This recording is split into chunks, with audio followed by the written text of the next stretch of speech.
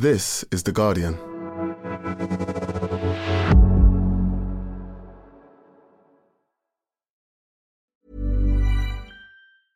Finding your perfect home was hard, but thanks to Burrow, furnishing it has never been easier. Burrow's easy-to-assemble modular sofas and sectionals are made from premium, durable materials, including stain and scratch-resistant fabrics. So they're not just comfortable and stylish, they're built to last. Plus, every single Burrow order ships free right to your door. Right now, get 15% off your first order at burrow.com/ACAST. That's 15% off at burrow.com/ACAST.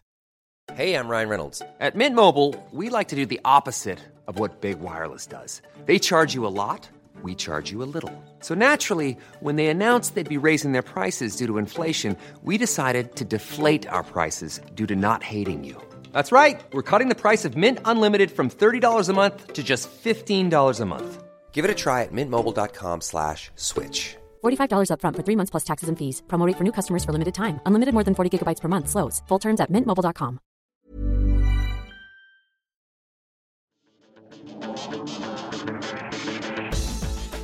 Hello and welcome to Guardian Football Weekly. This is a Europod, a chance for those of us without unlimited time to watch all the football, to ask questions like, how's Jude Bellingham getting on? Who plays for Barcelona these days? How old and slow is the current Atleti squad? Of course, there's a World Cup win to reflect on, grimly creepy Spanish Football Federation president, and all. There's Das Harry Kane Show, or Der Harry Kane Show in Munich. How perfect a fit is he? Can we have hopes of a title race in Germany like last year's? And in Italy, Napoli seem to have kept hold of their stars. Can they do it again with a new manager? There's players cycling home from Bundesliga games and a forensic analysis of the air conditioning units in Serie A. Of course, news always gets in the way, so we'll begin by reacting to Arsenal's win at Palace and then spend some time discussing the news that Mason Greenwood is leaving Manchester United. This is the Guardian Football Weekly. On the panel today, Barry Glendenning, welcome. Hello, Max. Hello, Archie Rintut. Hi, Max. Just to let you know, it's the Harry Kane Show. Oh, I used to be fluent back in the day. Anyway, in the Brian Roy days at Hertha Berlin. Anyway, Nikki Bandini, hello. Morning. And a pod debut for Semra Hunter from La Liga TV. Hey, Semra. Hola, hola. Good morning. Hola. In the Sid Lowe role. So normally he leaves after about 10 minutes. So if you do, that's just what happens in Spain. But maybe you're more professional than Sid. We will find out. Poor Sid. Not poor Sid, Nicky. He never answers his WhatsApps, not for weeks, and then he just buggers off after 15 minutes. Sounds very much like Sid, I have to say. We don't have to do too much on Palace 0, Arsenal 1. There was a lot of grinding out of a result there, Barry. They're the wins you need if you want to win a title, aren't they? Yeah, I think sort of you could apply Barney's analysis of the City-Newcastle game yesterday to this one. Wasn't particularly pretty. They were dominant, deserved a win. It's 3 points in the bag. Forget about it and move on to the next game. There was a few interesting talking points. I suppose Declan Rice was brilliant. And the Tomiyasu red card was a strange one. 2 bookings. I don't think he deserved either of them. The first for time wasting at a throw-in when it was one of his teammates, Kai Havertz, who did actually waste most of the time before throwing the ball to Tomiyasu, and the second yellow for a very, very innocuous coming together with Jordan Ayew. So I guess they can't be overturned. No, it can't. And actually, Nicky, feels like, I know VAR can't get involved with everything, but it feels like when it's a second yellow, they should perhaps have a look, right? I'm with your Arsenal hat on, I presume you were like, that is a terrible decision. I think it was like doubly easy to feel sorry for Tomiyasu as well, because the first booking, like there was definitely like some collective time wasting you could point at, and clearly that's like one of the sort of big directives, but he wasn't really the one who had the ball for most of that time wasting period. It was Havertz who had it before him, and it's just sort of like, well, last man handing the ball gets the yellow card, and that doesn't feel particularly fair either. So it was a bit of a rough double booking. And of course, like anytime you see something that's a bit unfair, you think, well, should there be a way to fix that? And then that's how we end up with VAR and everyone being very angry about VAR, isn't it? So I don't know, maybe at some point you have to stop chasing your tail. It's like pass the parcel, isn't it? It is literally pass the parcel, and then whoever's holding the ball gets a yellow card. It seems like every element of football these days is planned through, as in, you know, there's a plan for who the third penalty taker would be, who would be captain if all of these players go off. I think it just shows that you need to have a plan in place for, okay, who's going to take the yellow card for time wasting? Yes. Because otherwise it could come back and haunt you, particularly when, in Arsenal's case, Palace have some very quick players who, like, if it even looks like you fouled them, which is what Tomiyasu has been punished for, then you're going to have problems. So, yeah. I love that idea. Because, like, at Arsenal, like, Alan Smith famously, like, wasn't booked forever until really late in his career, and so like you just have your one player who just takes those bookings because they're never getting booked for anything else. Right. Because they've got these new directives in the Premier League. I don't know if Serie in La Liga, they've said anybody like putting up an imaginary yellow card should be booked immediately. I think Thomas Partey tried it yesterday. He didn't get booked, but and there's time wasting has become a thing. There's more on dissent. I don't know if that's been brought in around other parts of Europe or they're all a bit more chilled out about it. I was going to mention that there almost serves no purpose in time wasting in La Liga because now they're just tacking on all the extra minutes at the end of the game, and we're having extra time amounting to 10 minutes, 15 minutes. In the first weekend, Getafe Barcelona, there was a total of 26 extra minutes. So it's like, it's madness. It's absolutely crazy. And honestly, it's not really adding any benefits because players are getting tired. It's extremely hot in Spain, everywhere. They're playing in 40-degree weather at 10 o'clock at night. And so the actual quality of the spectacle itself, by dragging the game out, really is not increasing, let's say. I mean, it's really just not adding anything good to the game, quite frankly. And everyone over here, anyway, is complaining a lot about it, about all this extra time that's being added on and why. But they're adding it on for everything, whether it's for dissent, for bookings, for goals being scored, for VAR, for injuries. So it's a bit crazy right now in Spain. Am I right in thinking that there was a much higher proportion of red cards in Spain last year anyway, compared to most other places in Europe? By far.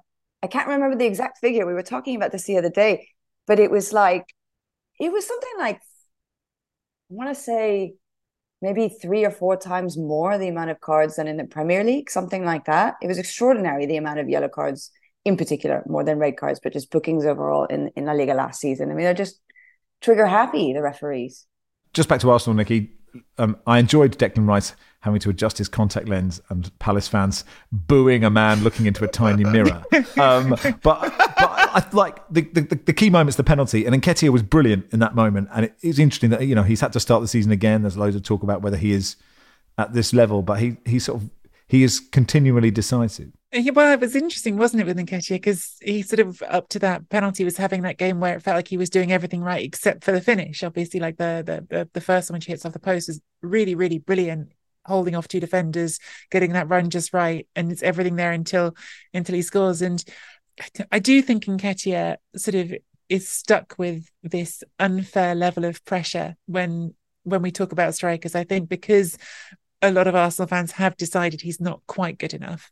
And the quite good enough is this sort of particularly abstract way of thinking of a player, because basically if you're not Haaland, you can always be worse than someone, right? You can always be worse than somebody if you're not Erling Haaland. The problem is, I think even I sort of fall into it, again, fan hat on, because I really want him to succeed. So every time I see him do that, it's almost like I'm extra anxious for him. And so even those of us who are sort of pulling for him are perhaps in some way adding to that sense of pressure that's on Nketiah to be perfect all the time, which he's not going to be. But I've always fallen in this camp with strikers, and I think it's going all the way back to growing up watching United succeeding all the time with Andy Cole up front, and everyone wanted to have a go about how Andy Cole wasn't efficient enough in front of goal. Andy Cole still scored heaps of goals, because actually if you're getting yourself in positions all the right time, that's the most important bit and the hardest bit to do. Let's move on to the Mason Greenwood story. It isn't a pleasant subject. It is an important one. Greenwood was arrested in January 2022, and in October of that year he was charged with attempted rape, controlling and coercive behaviour, and assault occasioning actual bodily harm. Greenwood denied all the charges, and they were dropped in this case due to a combination of the withdrawal of key witnesses and new material that came to light, which meant, according to the CPS, there was no longer a realistic prospect of a conviction. They said, in these circumstances, we are under a duty to stop the case. It followed a social media post from his alleged victim. We are not going to read out the transcripts we ummed and ahed whether we should or not, and most of you would have probably read it somewhere else. We're aware that lots of kids listen to this podcast, but it's obviously very powerful when you hear it and depressing, but we decided not to read it out. The news broke on Monday that he's going to leave Manchester United after the club's 6-month internal inquiry. The club said it had been mutually agreed that it would be most appropriate for him to resume his career away from Old Trafford. I've got a few statements to read on this. This is Manchester United's. Manchester United has concluded its internal investigation into the allegations made against Mason Greenwood. Our process commenced in February of 2023, following all charges against Mason being dropped. Throughout, we've taken into account the wishes, rights and perspective of the alleged victim, along with the club's standards and values, and sought to collate as much information and context as possible. This has required us to proceed with sensitivity and care to obtain evidence not in the public domain, including those with direct knowledge of the case. Based on the evidence available to us, we have concluded that the material posted online did not provide a full picture and that Mason did not commit the offences in respect of which he was originally charged. That said, as Mason publicly acknowledges today, he has made mistakes which he is taking responsibility for. Mason Greenwood said, I want to start by saying I understand that people will judge me because of what they have seen and heard on social media, and I know people will think the worst. I was brought up to know that violence or abuse in any relationship is wrong.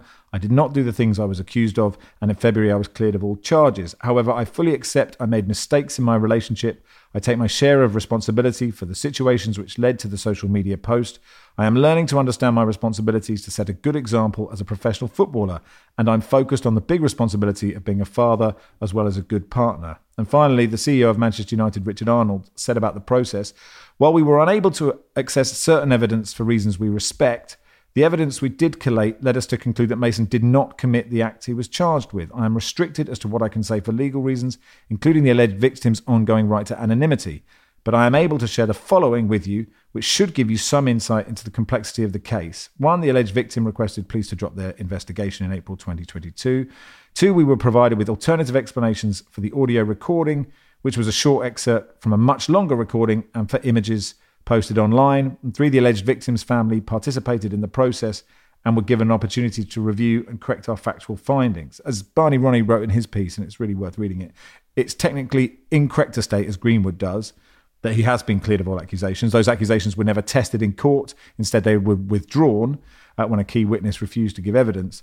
And Barney also says, regardless of Greenwood's state of innocence, the crimes he was accused of are grievously under-examined by the wider UK justice system. Some basic stats: 1% of rape allegations reported to the police in the UK end in a conviction, the kind of shamefully low success rate usually reserved for burglary, street theft, not life-altering assault of the most profound kind. And according to Adam Crafton, who's done some amazing work in The Athletic, as of Wednesday of last week, United's plan was to bring him back. I wonder, Nikki, how you view Manchester United's handling of this case. I mean, the handling of it doesn't look good at all, I think, is the politest way I can put it. I think anytime you make a decision and then reverse it a few days later, it's not going to look good in your handling of it. Now, I mean, I'm glad they reversed it, because I think that where they were going with it was horrendous. And I think on the sort of flip side of this feels like a reminder, if you wanted to take anything positive from the whole situation, a reminder that actually fans' voices can matter, that when sort of a large section of a fan base stands up and goes, no, we really don't accept this, we're not okay with it, that sometimes clubs will be made to listen. But United's handling of it, to have made a decision that upset, I mean, gosh, I think everyone who's listened to that audio was pretty horrified by the initial decision. I think that the way they sort of kept shifting the onus of whose responsibility it was to even make this decision, this ridiculous conversation of, oh, we're going to ask the women's team what they think about it, because that's a reasonable thing to put on people who are nothing to do with this picture, who are not responsible for this situation, who are now going to become, if they make any sort of public verdict on it, going to become themselves targets for the trolls and the words I won't say out there who want to make this situation worse. I think their handling of it has been horrendous, and the only upside I can say to it is I think that in the end they've got to a better decision than where they were. And so I suppose better to be capable of changing your decision than not. But the way they got there is terrible. And look, football has a problematic relationship. We've talked about it before with domestic and sexual violence. Women's Aid, a charity which works to end domestic abuse against women and children, said, "We know that today's news from Manchester United that Greenwood will be moving on will be a relief for many survivors of domestic and sexual abuse. Football is loved by so many people worldwide. Players are often idolised by fans. So the way that alleged domestic abuse cases are treated in clubs has a huge impact on public understanding about what is accepted and tolerated in society." And that, Semra, is a key point, isn't it? It is. And I think even though it never went to court and he was never officially charged as guilty or not guilty in this particular case, I think in the court of public opinion, many people, based on the audio recordings, based on the photos and what they seen, what they heard, they probably feel as though he is guilty. And that really does have a lot of weight. And so I completely agree with Nikki that the way that Manchester United handled this whole thing, the fact that they took, 18 months in total to make a decision, the fact that they took so long when the case was dropped, 6 months ago? They were just dragging their feet and making this decision. And that also just speaks volumes that we have so much work to be done here.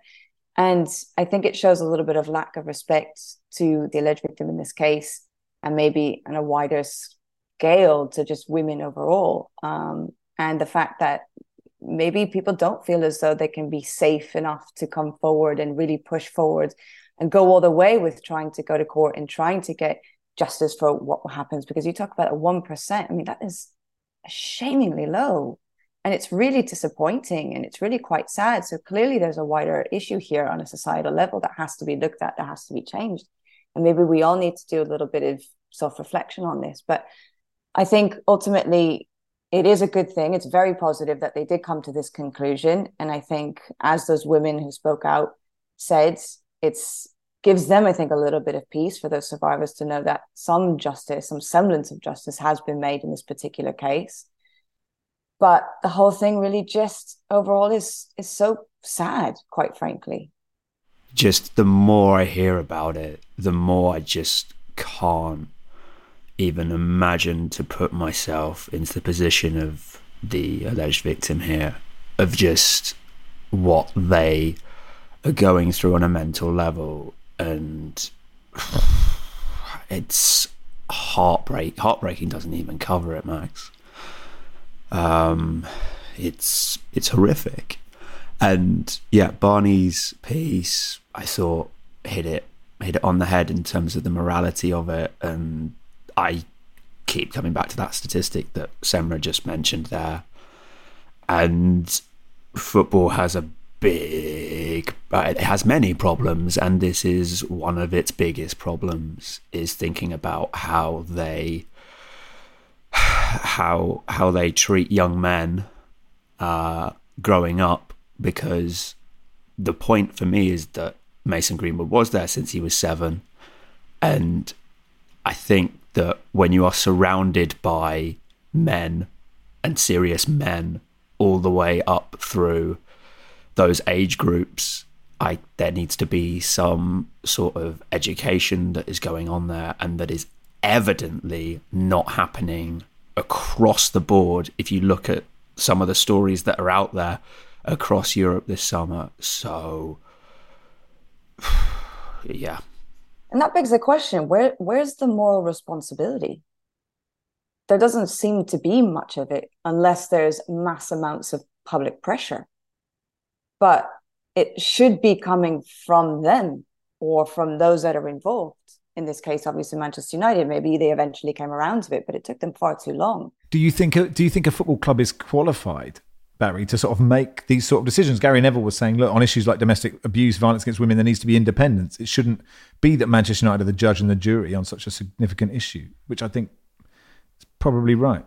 Well, I think it was obvious to most right-thinking people from the very day that the audio footage and the photos of Greenwood's alleged victim were made public. It was quite obvious to me anyway that he would never play for Manchester United again.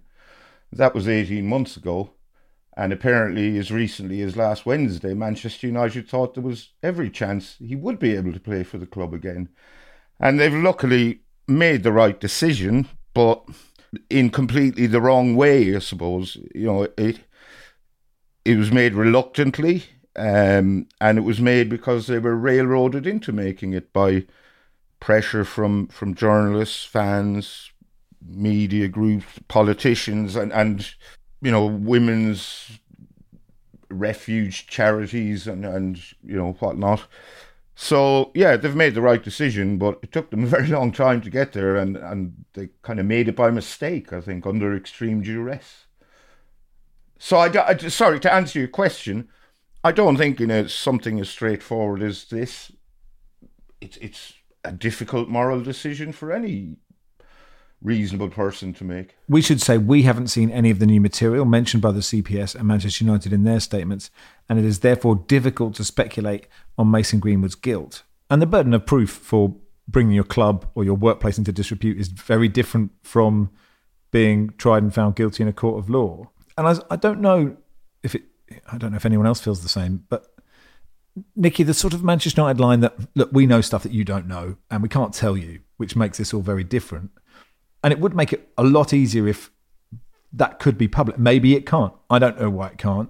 I don't think it can, Max, because it might give away the anonymity. The victim's identity can't be revealed. So that's probably right. Well, that's a reasonable assumption to make, but it could also be something they're hiding behind. It's just that overwhelming feeling, Max, that this wouldn't even have been a discussion if this wasn't someone who was perceived as a very valuable asset to the club. If this had been, because they sort of talk about their responsibility to a player they brought up through their youth system. It's very hard to believe that if this was someone who wasn't expected to be a first team player, that they would even have blinked before parting ways. And I think that is the sort of ugliest part of all of this, is the sort of realization that people's humanity can go out the window for their financial value in football decision making. It's not really a realization. We've known this for a long time, but I think it's still, when you're confronted with it like that, it's hard to swallow. All right, that'll do for part one. We'll be back in a second. Finding your perfect home was hard, but thanks to Burrow, furnishing it has never been easier. Burrow's easy-to-assemble modular sofas and sectionals are made from premium, durable materials, including stain and scratch-resistant fabrics. So they're not just comfortable and stylish, they're built to last. Plus, every single Burrow order ships free right to your door. Right now, get 15% off your first order at burrow.com/ACAST. That's 15% off at burrow.com/ACAST. Every fan knows the right player in the right position can be a game changer. Put LifeLock between your identity and identity thieves to monitor and alert you to threats you could miss. Plus, with a U.S.-based restoration specialist on your team, you won't have to face drained accounts, fraudulent loans, or other losses from identity theft alone. All backed by the LifeLock $1 Million Protection Package. Change the game on identity theft. Save up to 25% your first year at LifeLock.com/aware.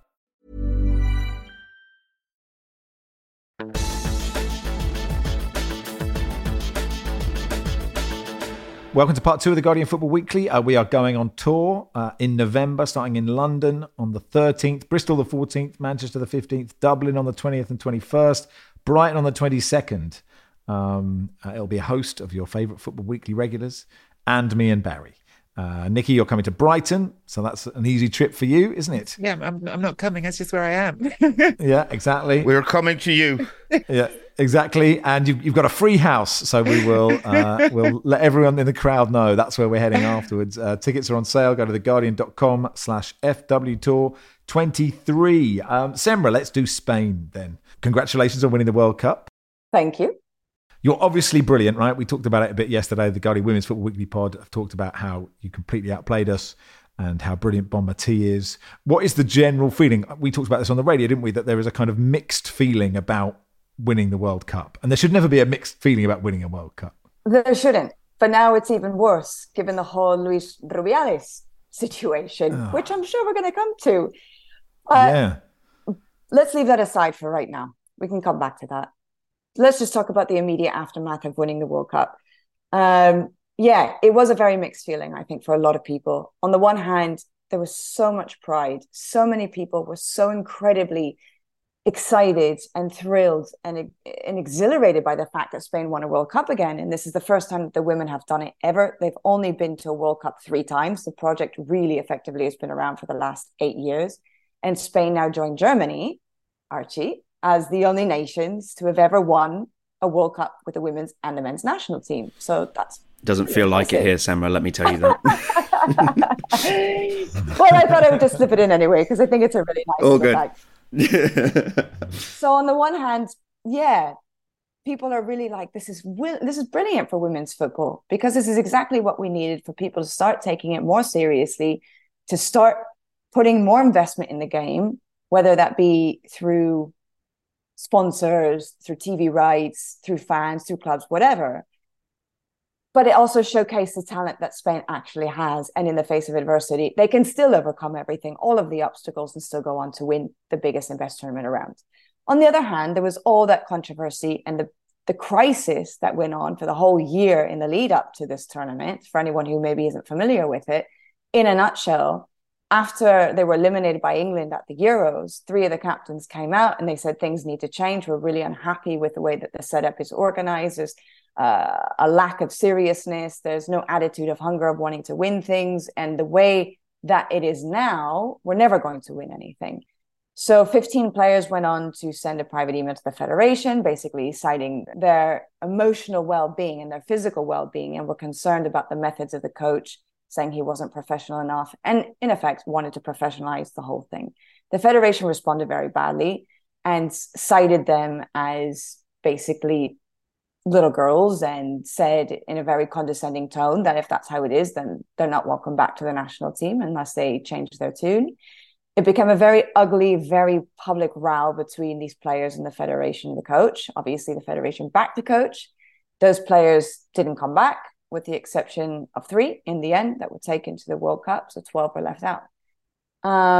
So there was this feeling that there was no chance they were going to do very well at the World Cup. And somehow they managed to come together and go on to win it.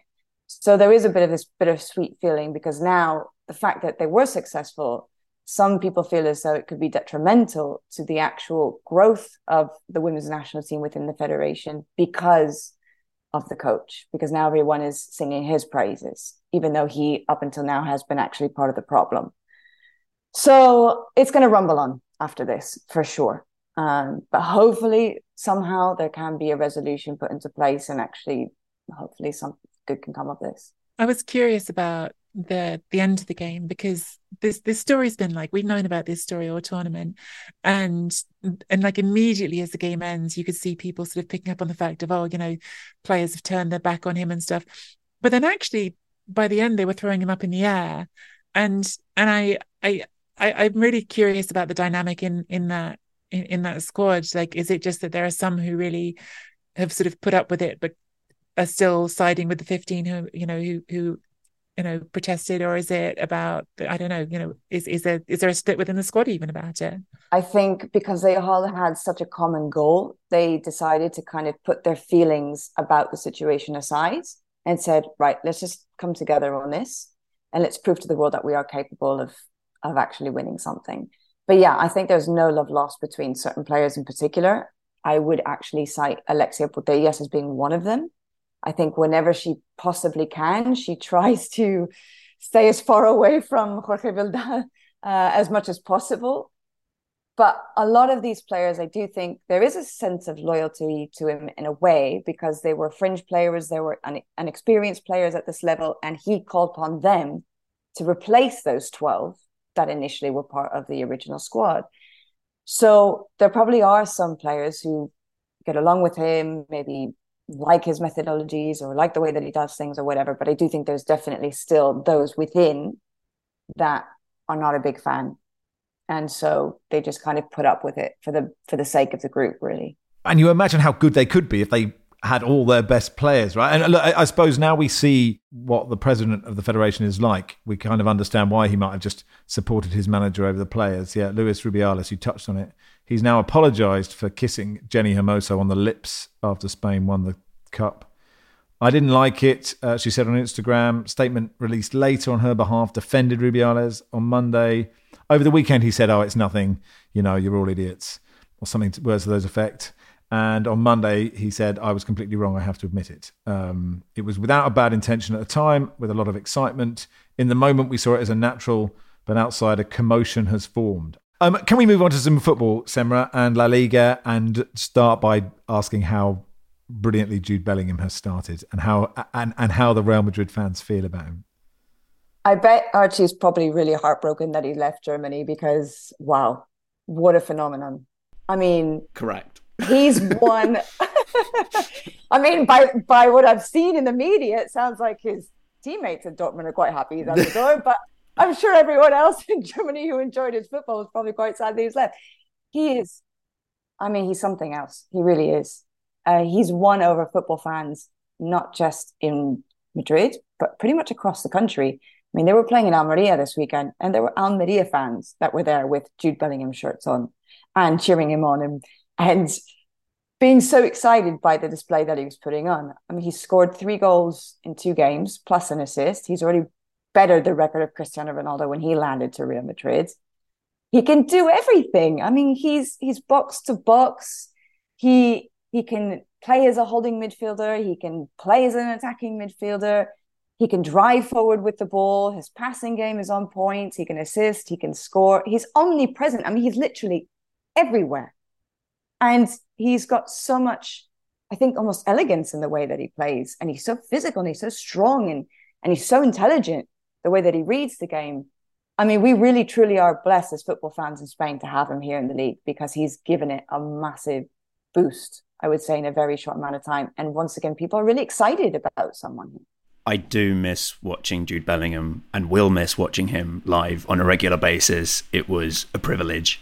The one thing I'd say, I hope that Real Madrid get the amount of games that he plays right this season, because throughout last season, there was this bit of strapping on his leg that as the season went on got larger and larger and larger and started to just take up his whole leg. To the point that he didn't play in Dortmund's final game of the season. And there are still some fans who wonder, if he'd played, would we have won the title? So, that's right. Yeah. Incredible. Well, that's a good point. Because Carlo Ancelotti is effectively building the team around him. So it kind of seems as though he's going to play every single game if he possibly can.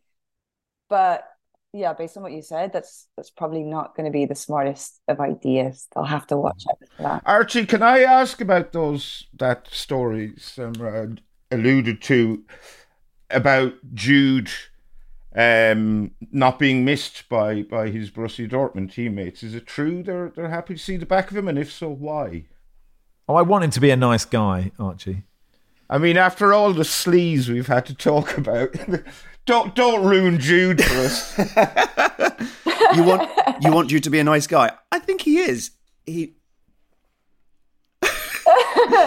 So look, there are moments that stand out for me of when I've seen Jude Bellingham tearing into his teammates on the pitch during a game and being like, what? Why did you do that pass? Why didn't you play it then? With a few more expletives, I think, as well, right?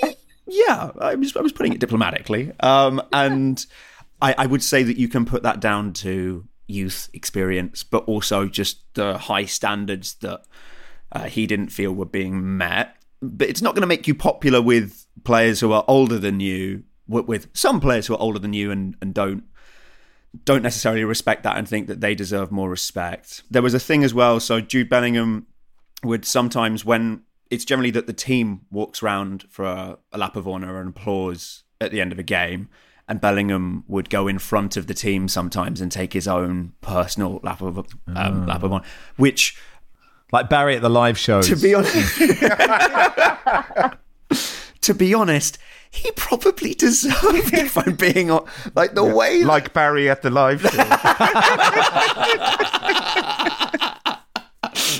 Precisely. Can I ask about Barcelona, Semra? How are they? They obviously won the league last year. At least I memory serves me correctly. They did. How are they looking this year? Because obviously Real Madrid, I think, have improved, right? Yes, Barcelona. still a bit of a hot mess. I think that hasn't really changed too much. They still have, obviously, huge financial problems. So they haven't really been able to go into the market and buy anyone, though the signings that they made were really, I have to say, quite astute in terms of the free transfers that they brought on board. Gundogan being one of them, Inigo Martinez, a centre-back from Athletic Club, as well as... So Oriol Romeo came back home. He used to play for the club a long time ago when he was a kid. Now they brought him back 12 years later. So those are all very good signings. They've obviously been trying to get rid of players as well. Some have left, like Busquets and Jordi Alba. So there's still a transition going on. I think in terms of the football that they're playing, it's quite lackluster at the moment. There aren't really any established patterns of play. They've come up against Getafe and Cadiz, two teams that are very defensive and quite robust when it comes to the defense that they put up. And Barcelona always struggle against teams like that who close up shop, who don't offer a lot of spaces. And that's the problem. They don't really have anyone right now with a lot of creativity to try and open up the spaces or make something in the tight spaces. You have Gundogan, who we've seen with some amazing ability to actually break the lines every now and again. We all know of the quality of Gundogan. We saw it with Manchester City, didn't we? So I think it's just going to take time for everyone to kind of get familiar with one another. In terms of those new incorporations, he's obviously still trying to figure out how to best make use of the midfield that he has. Lewandowski still very much looks like he's off the pace, like something is wrong. I don't know if he's still carrying physical issues or he's just a bit off it for whatever reason. It could be, or maybe it's the age, or I don't know. But you would have thought that after a proper preseason, he would kind of be back up and running, because he hit the ground running last season when he joined from Bundesliga. But he finished in a very bad way, let's say poor form, and he's kind of carried on with that. So Barcelona look a team under construction. They were lucky to eke out the win in the end against Cadiz, I think, because Cadiz had some unbelievable chances and clear chances, better than Barcelona. But I don't really fancy their chances to win anything this season. And I think playing at Montjuic, playing at this small stadium, because they're obviously not the Camp Nou while they're going under a remodel, I think it's really going to hurt them. And I think it'll be interesting to see how they cope with it in Europe in particular, because I don't think they're quite ready for that level of competition yet. Can I ask you something just about Atleti? I think I've said this before, but signing Soyuncu and Azpilicueta and trying to get Højbjerg, it makes me feel they're going... Simeone's going for the slowest possible team you could ever have. And I'm just here for it. Maybe at the back. But going forward, honestly, they have great attacking options. You've got Antoine Griezmann, who was by far and away the best player in the MVP of the season last season, apart from Ter Stegen. And you've got Carrasco, who is incredibly fast, playing as a wing back, and also very technically skilled and gifted. You've got Memphis Depay, who's actually started pretty well so far this campaign. You've got Alvaro Morata, who still has to kind of come back into the fold as well. So he's got a lot of options in terms of going forwards, and there is speed and pace there. But yeah, at the back, I think it's a little bit slow, maybe. But he does have fast wing backs, so I guess that kind of counteracts. I'll forgive him. The slow centre backs. All right. Well, that's good for La Liga. We'll be back in a second to do Harry Kane mania. Spin your passion into a business with Shopify and break sales records with the world's best converting checkout. Let's hear that one more time. The world's best converting checkout. Shopify's legendary checkout makes it easier for customers to shop on your website, across social media, and everywhere in between. Now that's music to your ears. Any way you spin it, you can be a smash hit with Shopify. Start your $1 a month trial today at shopify.com/records.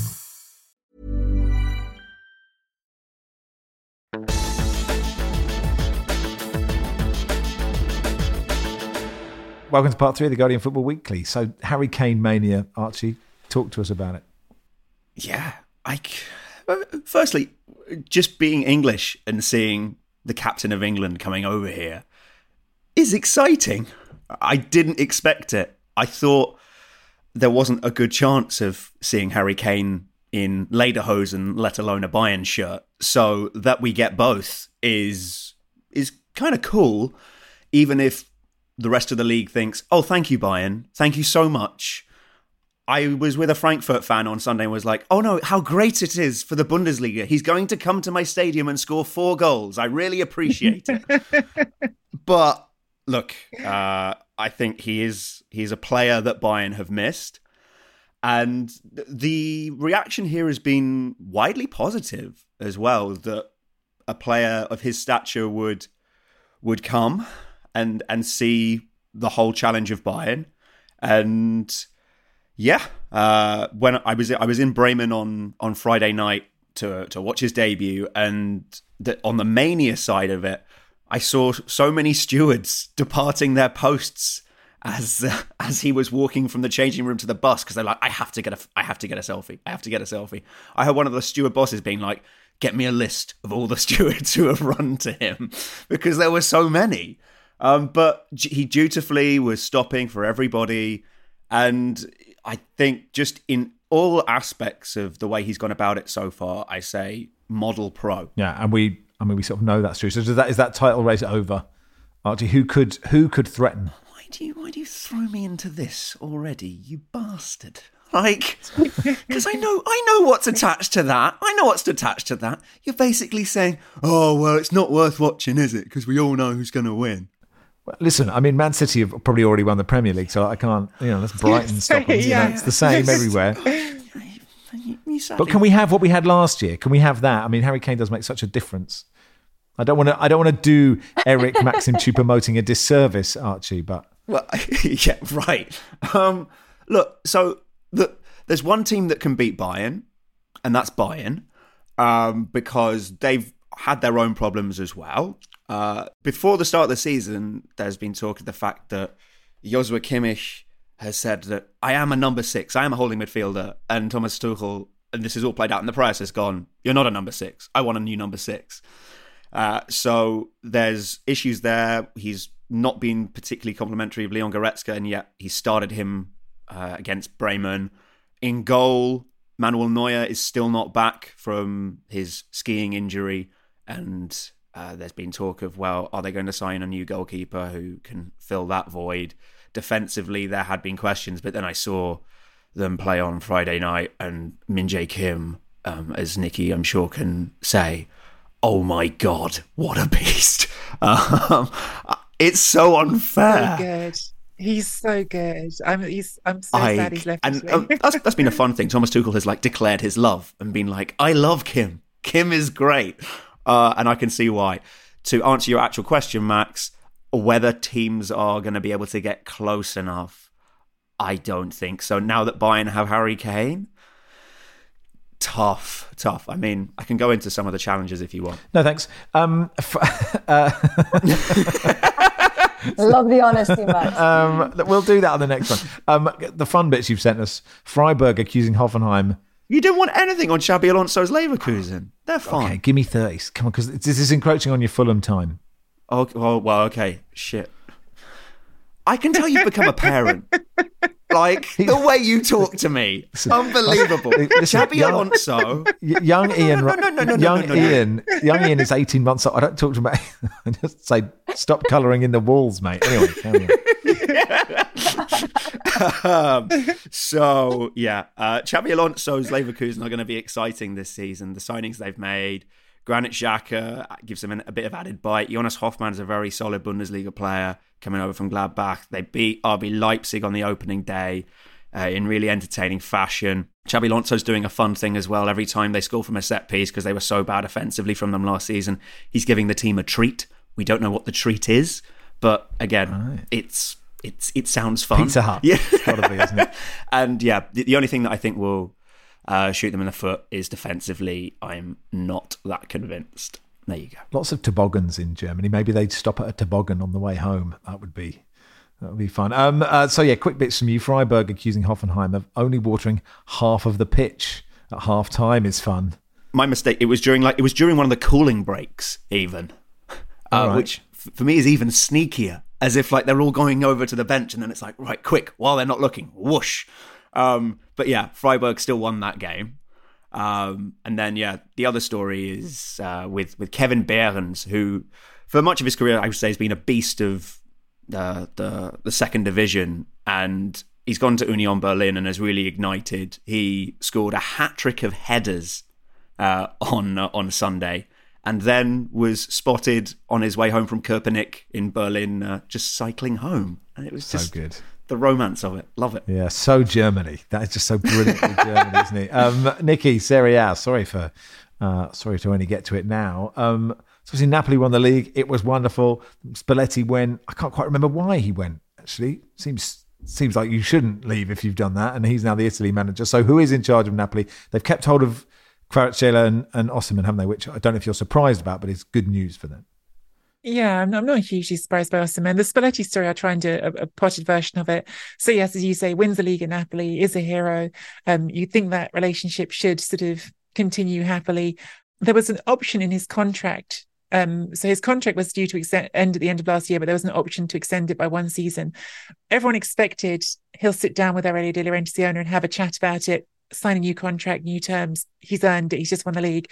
But the Napoli actually just said, you know what, we're just taking that option. And they didn't even ask him about it. They did it and sort of informed him after it was a done fact. We've extended your contract by a year, which Spalletti, I think, took not well, felt like he'd been sort of not treated very respectfully, and said, you know what, I'm tired, I'm done. And so actually they sort of basically agreed that he would take this year off, and he's quite happy with that. He genuinely is quite happy sort of being on the land. He has, I think it's like 120 acres or something. He's got olives and he's got a farm basically, and so he went off to his farm, and there was written into that agreement, basically Napoli said, all right, well, we'll let you not take up this year without any sort of penalty clauses, but if you try and coach anyone else in 23-24, then there's a €3 million fee to pay, which has become relevant because now he's taken the Italy job, and De Laurentiis is saying, well, where's my 3 million then? And Italy are basically saying,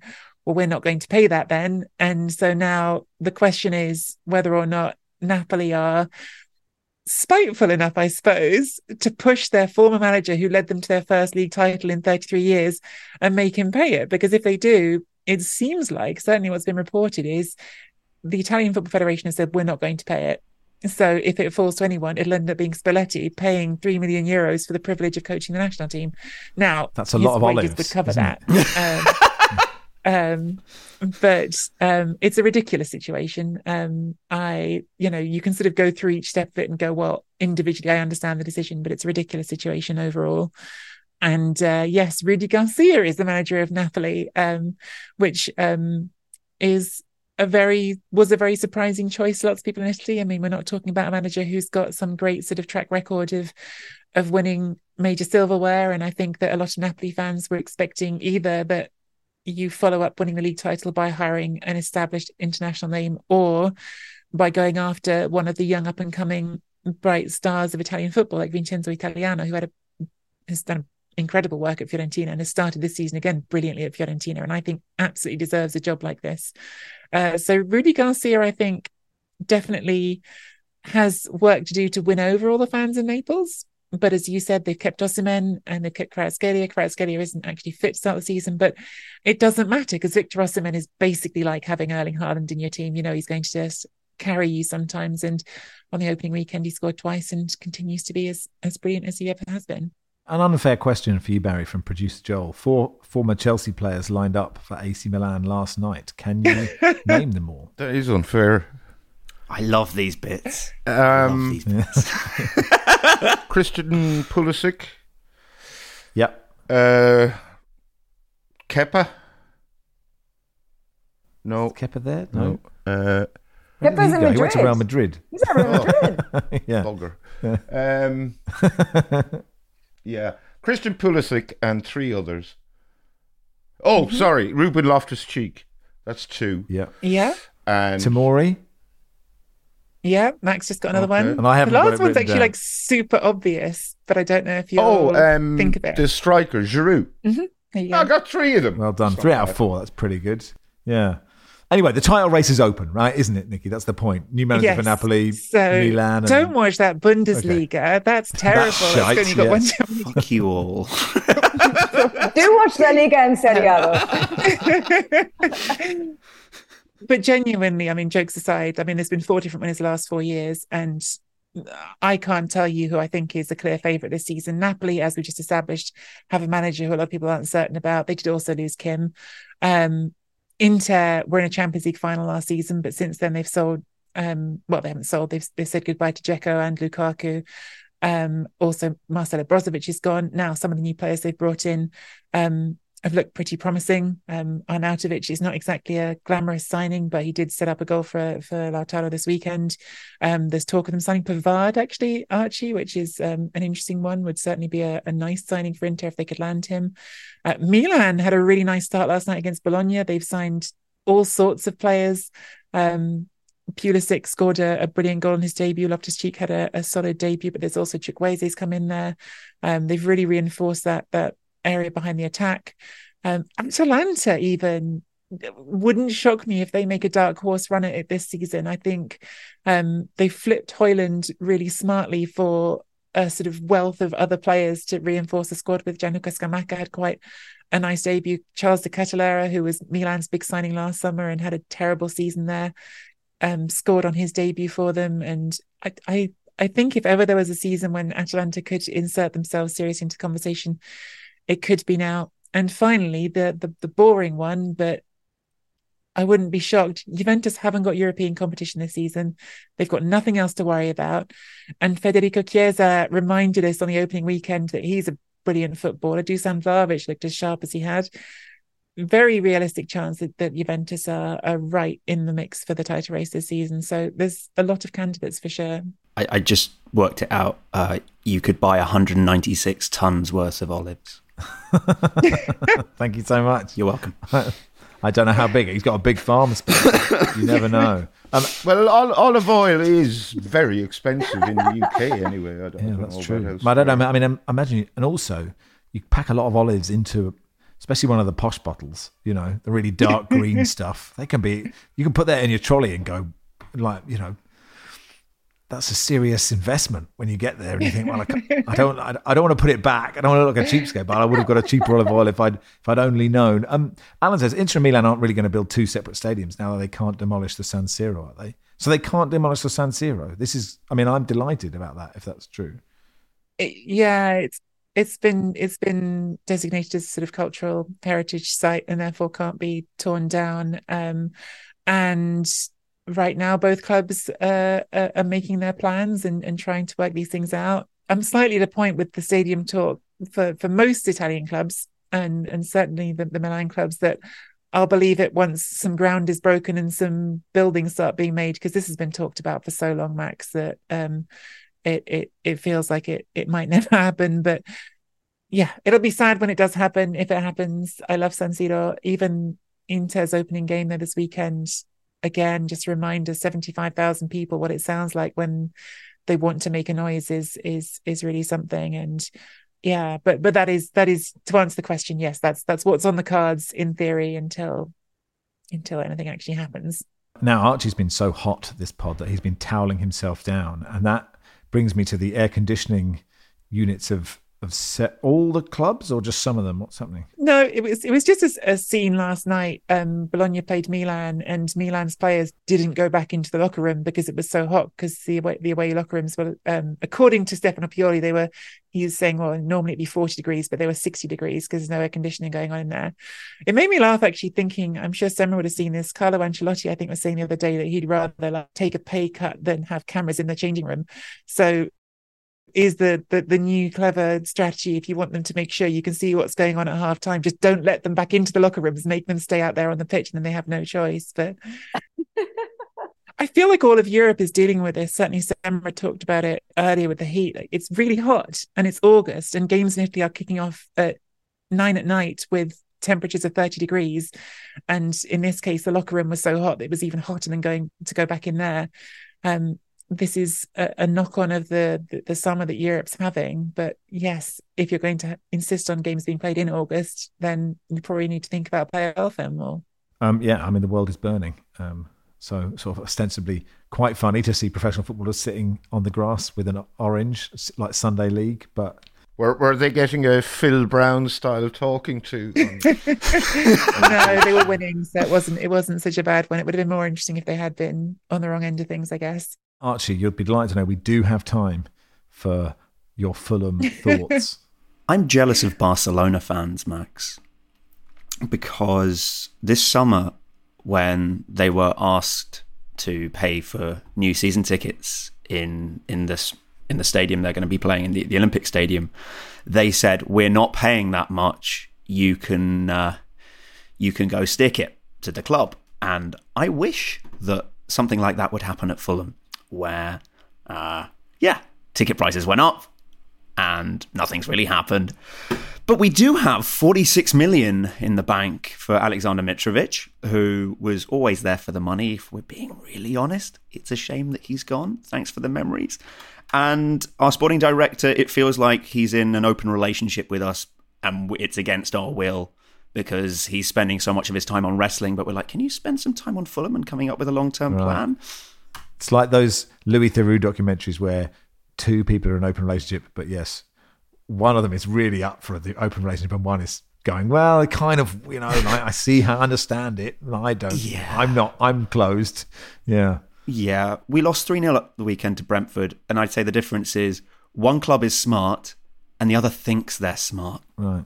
And I think you can work out which is which. We need to sign some players or we're going down. Oh, well. You had a good year last year. That's how it goes. Yeah, exactly. I like the Championship, mate. Yeah, it's fun. It's fun. All right. Well, that'll do for today. Thanks so much for coming on. Thank you, Barry. You're welcome. Thanks, Archie. Thanks, mate. Thanks, Nikki. Thanks. Stayed for the whole thing, Semra. We'll let Sid know. Thank you. My pleasure. Thanks, guys. Football Weekly is produced by Joel Grove. Our executive producer is Danielle Stevens.